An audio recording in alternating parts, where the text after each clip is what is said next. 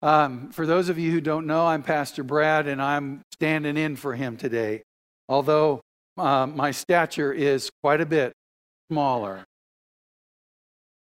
So focus your eyes down just a little bit, and we'll be all right. Would you turn in your Bibles to Romans chapter 8? Romans chapter 8. This is a classic passage of Scripture that, quite honestly, I think most of us are very familiar with. But I have to say to you, for myself, that as I studied this week, the Lord really opened up some new insight for me that I would love to share with you. I know that we tend to work in these patterns and, dare I say, ruts of thinking often, and I desire today that the Lord would be at work in us to refresh our understanding of His Word. Verse 1, there is therefore now no condemnation for those who are in Christ Jesus. Wow. How many can say amen to that? Yeah, that's awesome news. The therefore is there because Paul has been laying out in the previous chapters this legal defense of the grace of God. And he comes to this point and he says, now, in light of all of that we've talked about, you need to know that there is none, then nada, zero condemnation for those who are in Christ Jesus. Verse 2, for the law of the Spirit of life in Christ Jesus has set you free from the law of sin and death. Please note that the word law here in this verse is a small letter L, law. If you look at verse 3, you'll see the same word law in verse 3, but it's a capital letter. And the reason for that is because here in verse 2, Paul is talking about I guess you could call it natural law. It's kind of like the law of gravity. The law of the Spirit of life in Christ Jesus has set you free from the law of sin and death. That's just how it is. The law of gravity is when things go up, they've got to come down. That's just the way it is. That's the way it works. That's the way God designed it. There's no questions asked with that. That the Spirit is, it sets us free from the law of sin and death. Now, verse 3, for what the law, capital letter, could not do. Now, this word law here refers to the Old Testament law. We typically call it the Ten Commandments and all that goes with that. What the law could not do, weak as it was through the flesh, God did. Now, what was the law trying to do? What was it all about? What was the Old Testament law about? Well, the whole intention of the law in the Old Testament was to make it possible for the people of God to approach God Himself, to have a relationship with Him. And God is righteous, altogether so.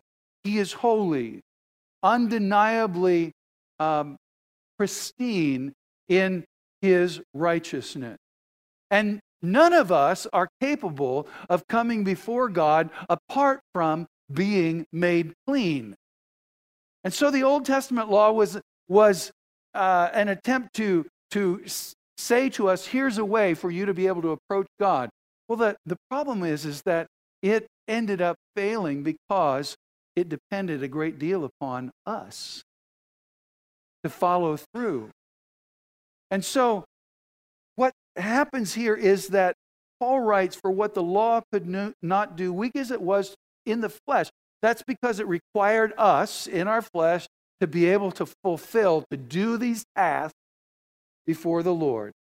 Because it failed, God accomplished what the law was designed to do.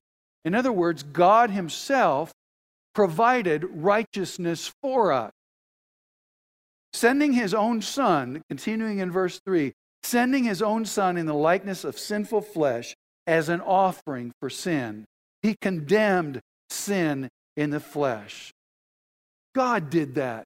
He accomplished what we could not by sending Jesus as an offering for all of us, condemning sin, rendering it ineffective, inconsequential, irrelevant. Wow. Yes, indeed. That's what God has done. This morning I was reading a devotional book that I love very much and have read for years, Oswald Chambers, My Utmost for His Highest. Some of you are familiar with it. And his entry for this morning in today's vernacular basically said, don't underestimate the fact that God paid a great price to deliver His righteousness to you. Some of us think that the grace of God is well, it's free. Well, it is absolutely free, but it came at a very, very high cost. He goes so far as to say, don't expect the love of God. Don't expect the love of God to cancel out your sin. No. Sin had to be paid for. And the love of God provided the sacrifice of His Son who accomplished that on our behalf. It's pretty heady and heavy stuff. But bottom line, grace is not cheap. It cost a great deal in Christ Jesus. Let's go on. Verse 4.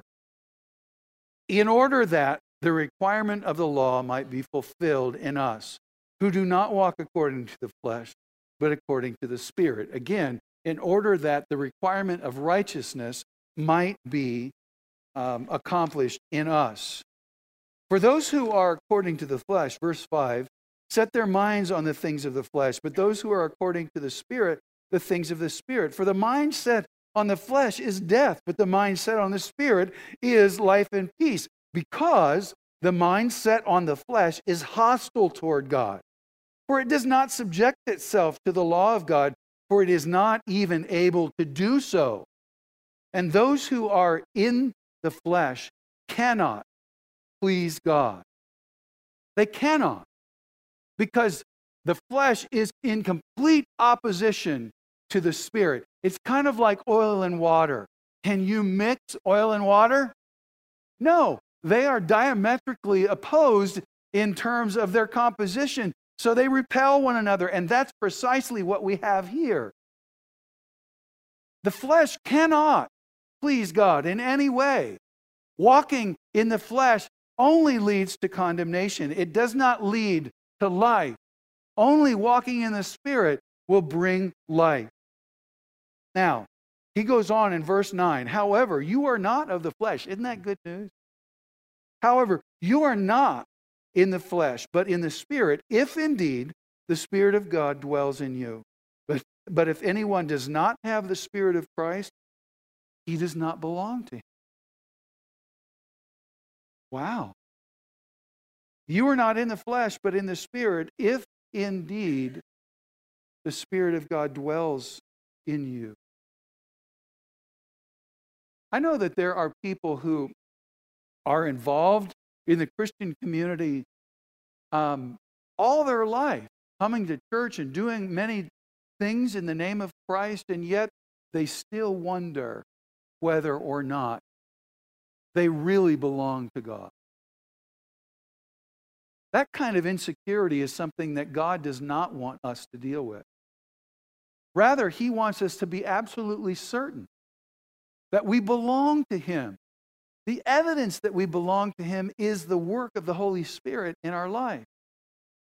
Because Jesus promised that the Holy Spirit would be given to those who receive Him as Lord.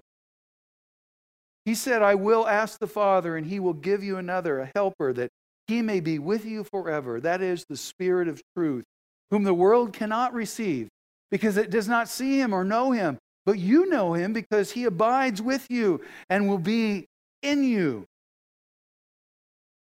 That's the promise. That's the promise. But He says, if indeed. In other words, make certain that that is the case. And I need to say to you right now, today's the day to be certain. Right now is the moment to be absolutely certain that you belong to Christ. If you've struggled with that question, today's the day to make it certain.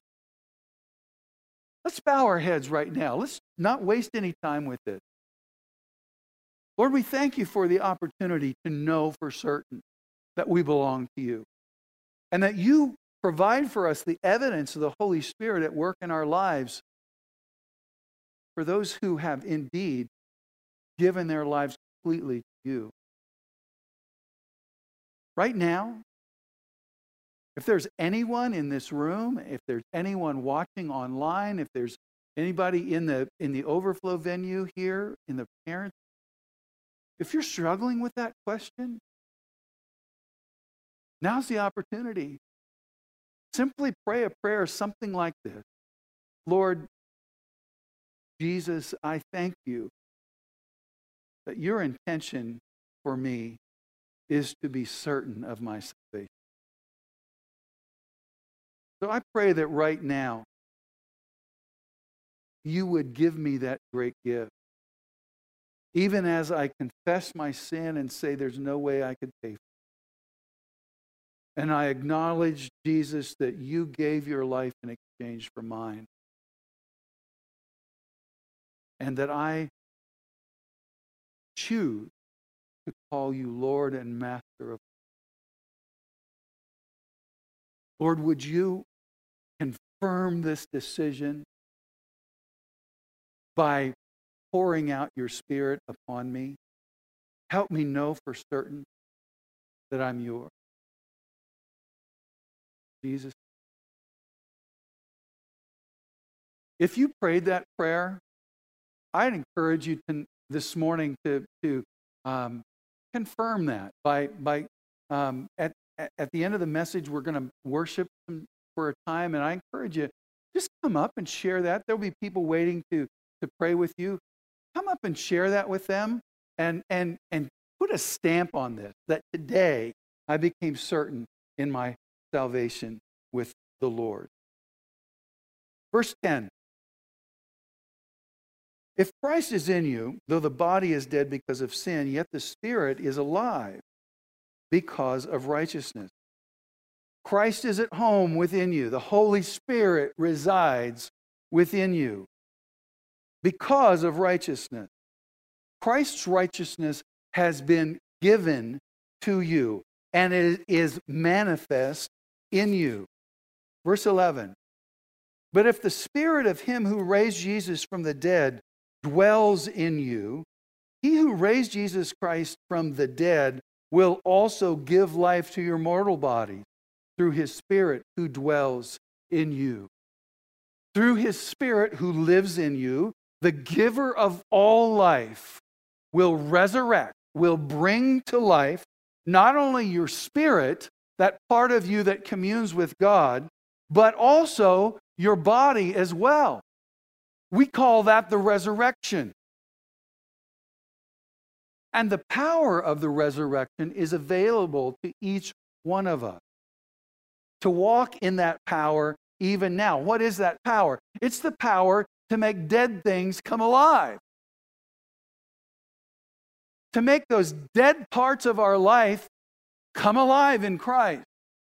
Turn with me to Ephesians chapter 1 and plan to keep a finger here, because we're going to come back here several times this morning.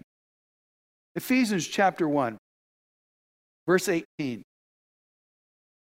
Paul writes, I pray that the eyes of your heart may be enlightened so that you may know what is the hope of his calling, what are the riches of the glory of his inheritance in the saints, and what is the surpassing greatness of his power toward us who believe. These are in accordance with the working of his strength of his might, which he brought about in Christ when he raised him from the dead and seated him at his right hand in the heavenly places. Look at that again. These are in accordance with the working of the strength of his might, which he brought about in Christ when he raised him from the dead. It's the power of the resurrection, the power to make dead things come alive that God promises to us as believers.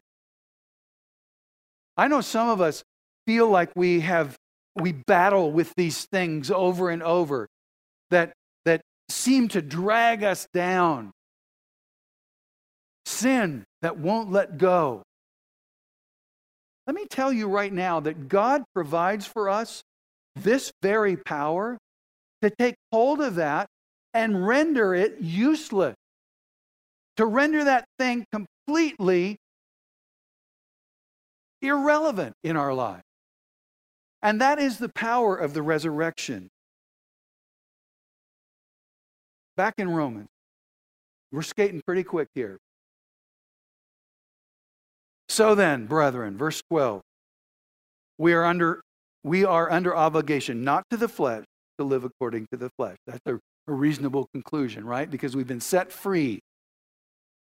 So our obligation is not to the flesh, but to live according or in the way of the Spirit.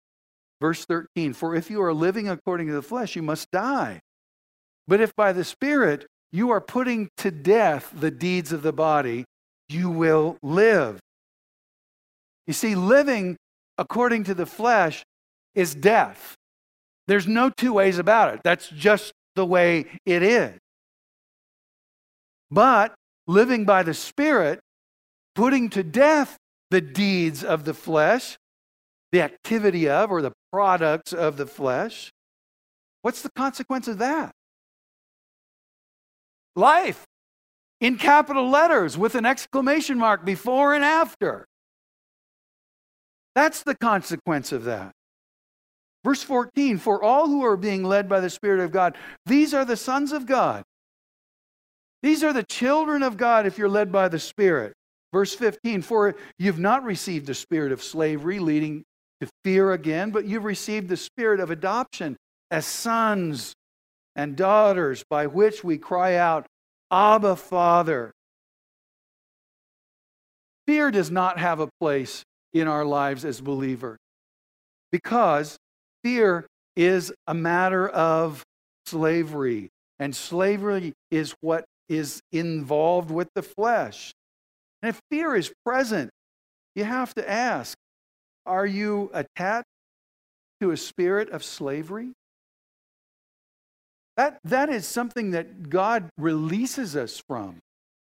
But if you've received you have received the spirit of adoption, that spirit of belonging, that spirit of new identity in Christ, so that you can cry, Abba, Father. If you've ever been to Israel, you will hear little children crying, yelling out, Abba, Abba. That means daddy. It's an affectionate term. It's something that speaks of an intimate relationship with their father. They belong in this family. And that's what we have as believers. Verse 16. The Spirit Himself testifies with our spirit that we are the children of God. And if children, heirs, also heirs of God and fellow heirs with Christ, if indeed we suffer with Him, so that we may also be glorified with Him. What? Does it really say that? If children, heirs also, heirs of God, and fellow heirs with Christ, if indeed we suffer with Him? Wait a minute. Paul's just been talking about this glorious freedom that we have in Christ, the beautiful experience of living in the Spirit, life to the max, if you will, and now he brings in suffering? Now, that doesn't fit, does it? He uses the words, if indeed, most certainly, if we suffer with Him. And it appears, on the one hand, to be a condition, perhaps a prerequisite for being glorified. You must suffer in order to be glorified. On the other hand, it's simply a statement of fact. If indeed you suffer with me. There are believers all around the world who do not enjoy the freedoms that we have here. We call it religious freedom, to worship the way we want. A number of years ago, Don Long, I don't know, I think you're here, there he is. Year and a half ago, maybe 2 years ago, Don challenged me to read a book by Nick Ripken called The Insanity of God. Great title, huh? And it chronicles the life of Nick, who was a missionary in Africa, and he saw the Christian community completely obliterated in Somalia, completely. And he came home from the mission field really struggling, honestly. Lord, what is this about? That people should suffer so for their faith. He determined in his mind that he was going to go find the answer to that by taking a world tour of sorts and visiting people throughout the earth who were believers and yet were in the midst of suffering. People like church in China, church in Russia, and many other locations. And you know what he discovered? People in those locations who are believers just assume that suffering is part of the package. If you say yes to Christ, if you become a believer, you're going to suffer. That's part of the package. Somehow here in the United States, where we enjoy such freedom, we've become infected with this virus that says, if I follow Jesus, everything is going to be hunky-dory and my life is going to be awesome. And so much so that there are those who would teach from the pulpit that would say, if something bad is going on in your life, you need to be introspective because that means there's sin in your life and you've got to confess it in order for you to live this glorious experience called walking with Christ. And I have to tell you that idea is indeed a virus. It's not something that belongs in our Christian community because it's completely misdirected. Paul writes here, if indeed we suffer with him, because it's part of the package.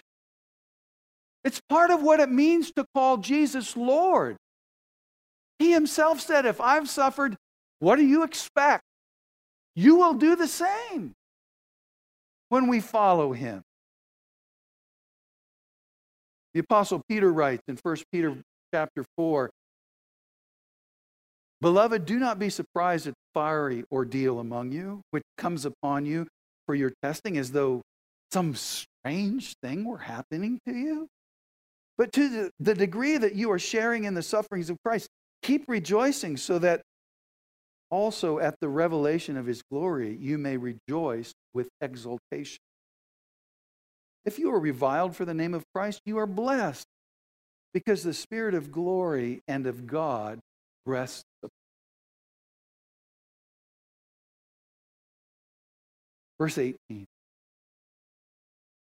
For I consider that the sufferings of this present age are not worthy to be compared with the glory that is to be revealed in us. There's no comparison. Verse 19. For the anxious longing of the creation waits eagerly for the revealing of the sons of God. For the creation was subjected to futility, not in its own will, but because of him who subjected it, in hope that the creation itself also will be set free from its slavery to corruption into the freedom of the glory of the children of God. You see, this is not just about humanity. This is about all of God's creation.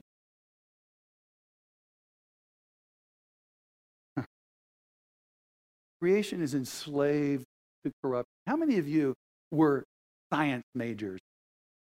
Anybody? Oh, wow. Yeah. I want to stand next to you. Yeah. Quite honestly, you're a minority in our population. The second law of thermodynamics is at work here in this scripture. What is that? It's the established law of nature that everything is degrading. Everything is decomposing.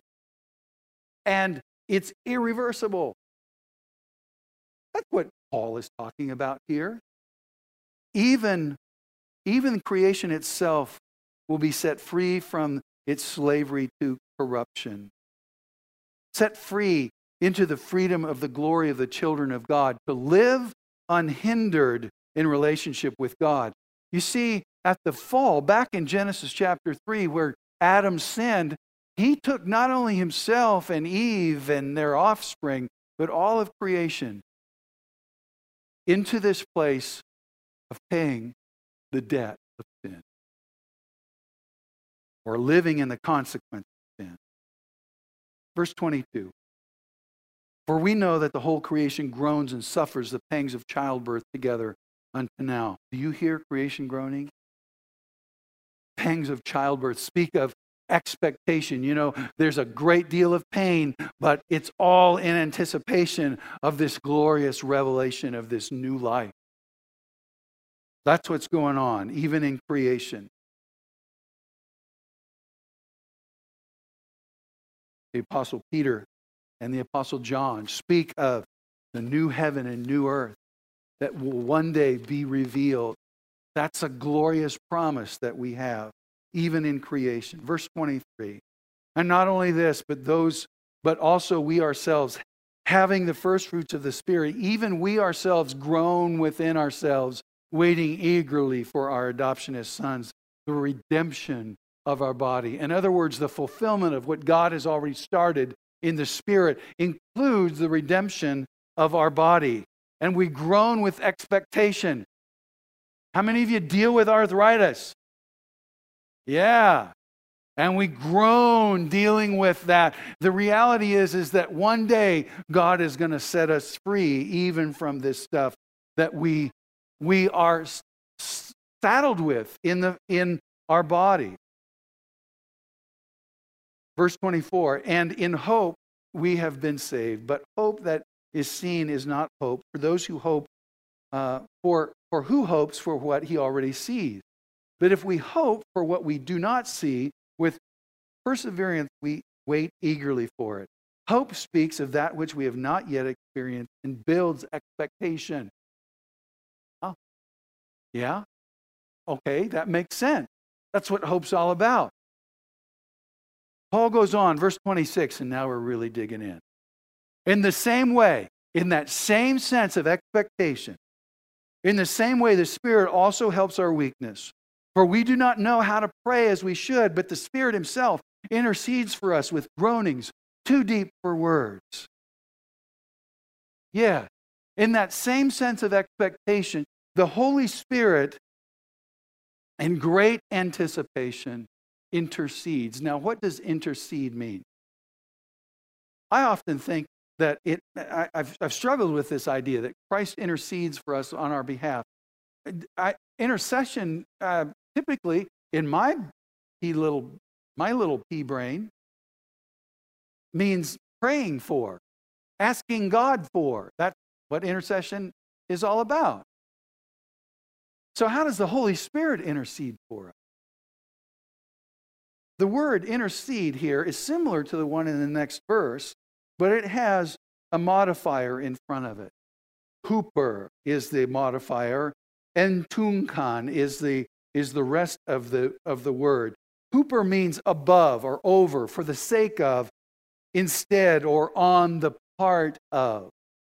So the Holy Spirit works on the part of, or in the stead of, for the sake of those he's praying for. The rest of the word means to entreat or to deal with. Now look at verse 27. And he who searches the hearts knows the mind of the Spirit, because he intercedes for the saints according to the will of God. Now who is it that searches the heart? It's God. It's God in Christ Jesus, absolutely. Jesus knows us inside out. He knows your heart. He knows every single passage, the ones that are clear and the ones that are not. He knows the intentions, the emotions, the expectations of your heart. He also knows the mind of the Spirit. After all, the Holy Spirit and Jesus are like this. Scripture says they are one. And he intercedes. Here's that word again. The word here, entunkan, starts with this preposition en. And the preposition denotes place or a fixed position. Tunkan means to make ready or to bring to pass.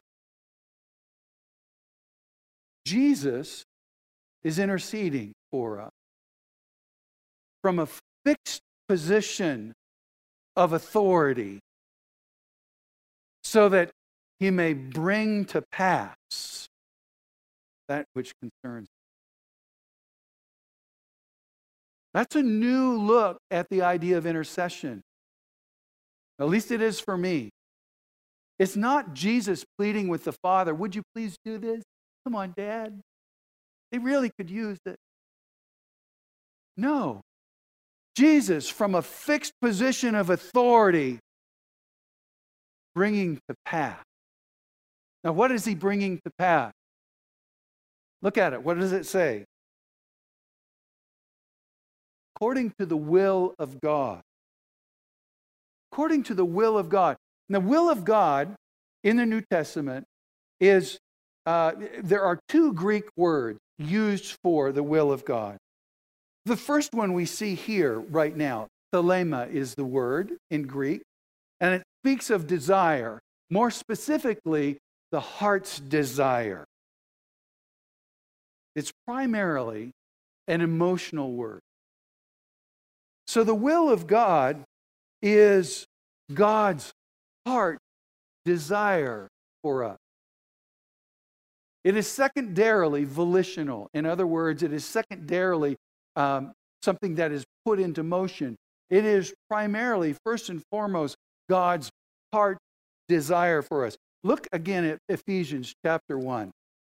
This is a very good rendering of the sense of this word. Ephesians chapter 1, verse 5. There's another big word in here in this verse that we're going to tackle in just a little bit. We're going to skate over it just right now. He predestined us to adoption as sons through Jesus Christ to himself, according to the kind intention of his will. Look at verse 9. He made known to us the mystery of his will according to his kind intention, which he purposed in him. That's the sense of God's will. It's his heart's desire, his kind intention. Now, the second word in the New Testament that is used for the will of God is boule, and it speaks of God's plan created by his counsel. Look at Ephesians chapter 1, verse 11. Also, we have obtained an inheritance, having been predestined according to his purpose, who works all things after the counsel of his will. This speaks about of laying out a plan. Laying out a plan that is put in place by God's counsel. Kind of like a blueprint. He lays it out and said, this is the plan. Created by his counsel. Not just by his mastermind, but his heart of love and good pleasure for his purpose. Holman writes, the impetus of God's eternal purpose and plan came from his heart's desire to have many sons and daughters made like his holy Son. He predestined many people to participate in this, not by their own merit, but by virtue of being in the Son. Now, this big word, predestination. Predestination is the result of God's heart desire, His will, not His manipulating of the circumstance. Look at verse 28. We know this, many of us know this by heart. We quote it a lot. And we know that God causes all things to work together for good to those who love God, to those who are called according to His purpose. We know the Greek word there, oida, means to perceive, to realize, to understand. We know this, that God causes. It's interesting, this word cause is in the Greek a group of words. It means fellow worker, helper, to work with, to work together. Yes, it indeed links with the words just under or next to it. God causes all things, every single thing. That's what all means, right? God causes all things, all these matters of concern, to work together. His cause is about working together. He helps it all work together for good, for your benefit, both ultimate, the long view, and even the longevity of the benefit, as well as the immediate, in the short view, in the present moment. To those, wait a second. Don't we normally say, and we know that God causes all things to work together for good for those who love God? Isn't that how we usually quote it? For those who love God instead of to those who love God? Think about that. Think about that. To speaks of presentation. God presents this good to us. He presents it to us. To those who are called, those who are invited, those who are appointed even, according to His purpose. His purpose. His plan laid out before us. His proposal according to the original blueprint. And even this word even has the connotation of an offering, that it's laid out before even us. God causes all things to work together for good to those who love God and to those who are called according to His purpose. For whom He foreknew, verse 29, He also predestined to become conformed to the image of His Son, that He might be the firstborn among many brethren. For whom? That word whom, I'm sorry if this is in the weeds for some of you, but it's all really important. The details matter here. For whom? Whom is just a generic pronoun. And quite honestly, that means any one of us. We all qualify. This applies to every single one of us. I said, this is not set apart for only a select few. It's set apart for all of us. For whom He foreknew, those who He knew beforehand, He predestined. Now there's that big word again. To destine, to decree, to determine, appoint, or, I love this, to settle beforehand. My wife and I went to a dinner on Friday night to a little Greek restaurant near our home. And at the top of the receipt, guess what I found? Coupon for 50. No. I found the word settled at the top of the receipt. In other words, the transaction was taken care of. It was reconciled. Have you ever been out to dinner with your, let's say your in-law, and The bill never comes to the table. So you never get the opportunity to chip because someone settled the account even before the bill came to the table. Anybody have that experience ever? Few of us? Aren't we blessed? Yeah. Yeah. It was settled beforehand. The transaction was made beforehand. And that's the sense here of predestination. Now, predestination is related to the foreknowledge of God, the omniscience of God, but it is not the same. Some would like to say that because God knows everything and what's going to happen, therefore he predestines just because he knows what it's going to happen. No, it's related to that, but that's not the sum total of it, because foreknowledge does not include a sense of cause or determination.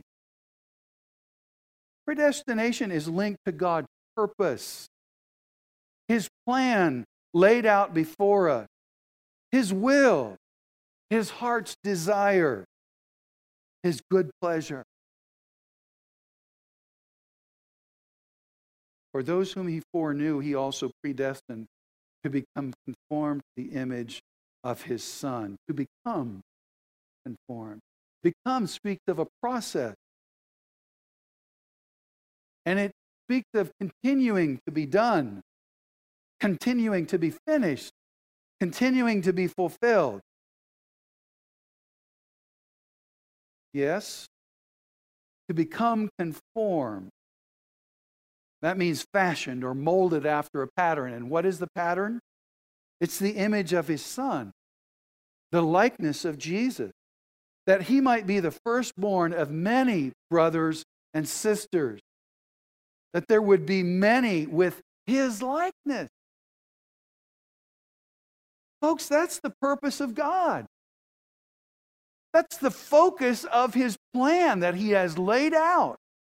That there would be many like us being conformed to the image of His Son. That we would all look like Jesus more and more and more. That's His plan. I think too many of us have looked at this text for too long and said, this means that God is all about fixing everything in my life for my benefit, so that it all works out for good for me. That's not what this text says. What this text says is God is at work in all of these details to bring about His purpose. And He's even settled it all beforehand to bring about His purpose. And His purpose is the conformity of us all to the image of His Son. We're related to Him after all. He calls us His children. We are Jesus' spiritual siblings. I think some of you have His eyes. Some of you have His hands. Some of you have His laugh. Some of you cry like He does.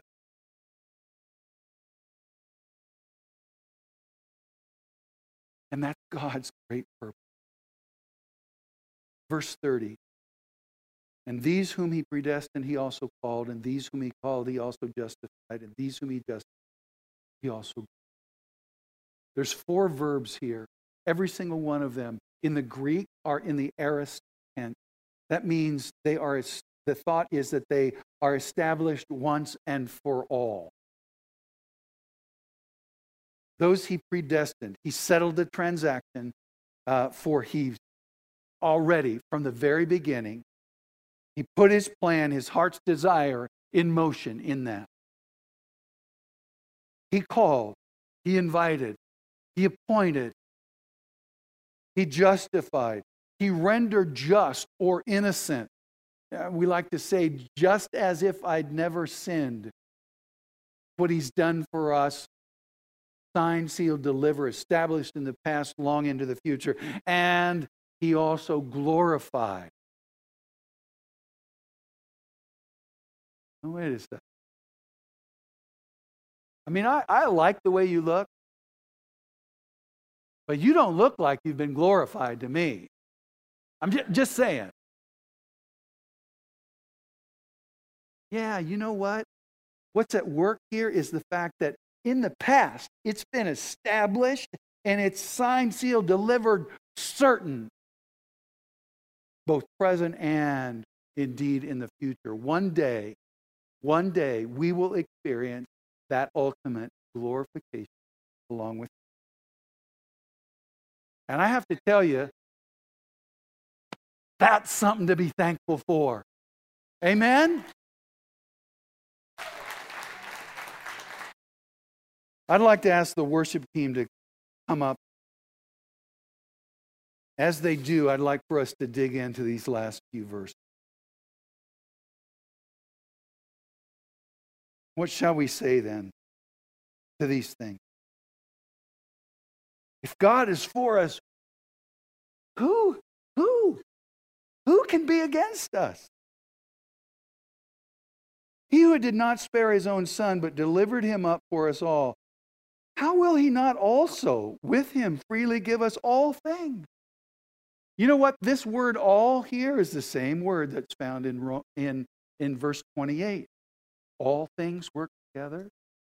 All things means all. Even the stuff that is not so big. Who will bring a charge against God's elect? God is the one who justifies. Who is the one who condemns? Jesus is he who died, yes, rather, who was raised, who is at the right hand of God, who also intercedes for us. Who shall separate us from the love of Christ? Shall tribulation or distress or persecution or famine or nakedness or peril or sword? For just as it is written, for thy sake we are being put to death all day long. We were considered as sheep to be slaughtered. But in all these things, same word, the same stuff. In all these things we overwhelmingly conquer through Him who loved us. For I'm convinced, would you stand for this? For I am convinced that neither life, nor death, nor angels, nor principalities, nor things present, nor things to come, nor powers, nor height, nor depth, nor any other created thing shall be able to separate us from the love of God, which is in Christ Jesus, our Lord.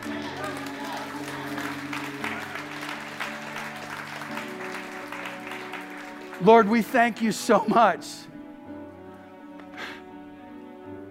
We thank you so very, very much for the fact that you've laid out your plan and it includes us. And Lord, we thank you as well that you are taking all of the details of our life, both the good and the bad and even the mediocre, and you work it all together for the sake of accomplishing your good pleasure. And that includes us. Thank you.